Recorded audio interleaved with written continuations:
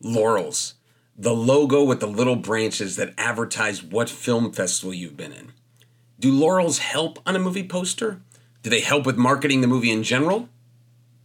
Hello, filmmakers. I'm Tom Malloy. Welcome to another action-packed episode of the Filmmaking Stuff podcast, where we share tips and tactics so you can take action and make your movie now. So you've seen them on movie posters. They're the laurels, the little branches, and in the middle of the branch it says Official Selection Sundance Film Festival 2024. Or it says Winner Audience Award Sundance Film Festival 2024. Something like that. Okay, I have seen laurels on movie posters for a long time. It's a thing because it makes people look at the movie potentially differently. That could be good or bad, which I'll get to in a minute. But the key is there have been movie posters where there's 10 laurels on there, and you go, oh, wow, this official selection here, official winner here, the official selection here, winner here, audience award here, blah, blah, blah. And they're all over the poster. Now, so the question for today is, does that help? Does that help with sales? The answer is potentially.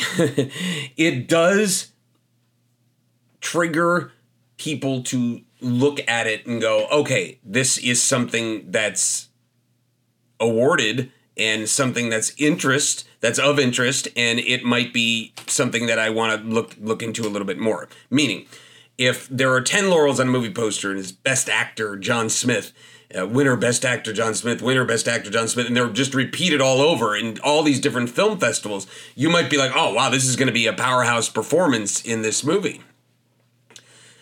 Or winner of best film or winner of audience awards. And, there's 10 of those on there and you go, oh, wow, this is a real crowd pleaser type movie. The key that the industry knows, and this is why I think there's that potential question mark there, is that when I see laurels on a movie poster and they're for, the Rhode Island Truck Stop Film Festival, right? And there were 10 other film festivals I've never heard of. Right? It's like, well, anybody can get in those festivals and win awards at those festivals. And so that could be a problem.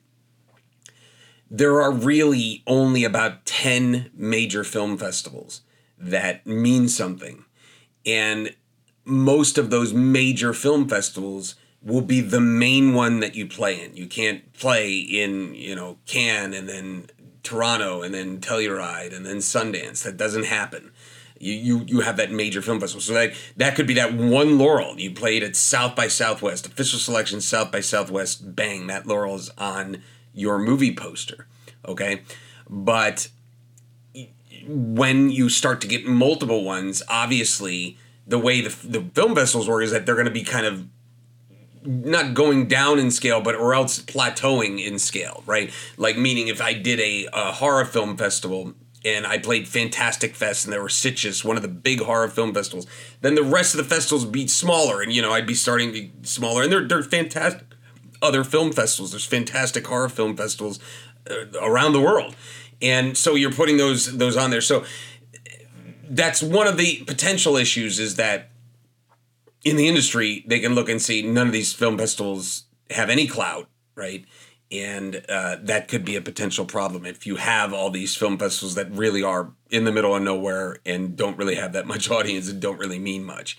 Okay, so that's the first thing. The second thing with the laurels is that the second you put official selection so-and-so film festival 2024, by next year, now we've already noticed that's a year old. By the year after that, that's 2 years old, right? And I've seen that happen where I'm getting a film submitted to my sales company, and so say they're submitting it right now, and it'll have winner Torino Film Festival 2019. It's like, oh, geez, so you've been trying to sell this movie for 3.5 years because you played the film festival back in 2019. And by the way, that could be a major problem because the film festivals also, many of the big ones put the dates on your IMDb profile. So that film that's submitted would be a 2019 film, which is a library title at this point. Really, anything more than a year old is a library title. It's just the way, unfortunately, the business is. It'd be very tough for me to even take a 2022 film, even if it's never been released, but if it's 2022 on IMDb and release it out, there's a brand new film, it's a little bit more difficult. So the key with Laurels is, to a general audience, it could mean something. It could get them to go, oh, look at all the awards this film won. This must be something exciting to watch. But to the industry, they're a little bit more discerning. And they know that maybe, looking at all these, like I said, the Rhode Island Truck Stop Film Festival, and that's your biggest of your festivals on there. That's the biggest laurel you have. Somebody would look at that and say, "Oh, they're playing all microfilm festivals. It really doesn't mean anything." And I'll say that on the international market, again, even if you are in one of the top 10 film festivals, that moves the needle somewhat. But other than that, it really does not have that much of effect, especially on sales on that end. And international buyers do not respond and say, oh, wow, this has got 10 film festivals. Maybe they would eyeball the poster a little bit more, because it's like, oh, again, it's just like anything else. It means something. But once they looked closer and saw that none of these were major festivals, that would increase their offer at all. Thank you for tuning into the Filmmaking Stuff podcast. I'm Tom Malloy, and I can't wait to see the incredible films you'll create. Don't forget to subscribe for more tips, tactics, and inspiring stories. Until next time, take action and make your movie now.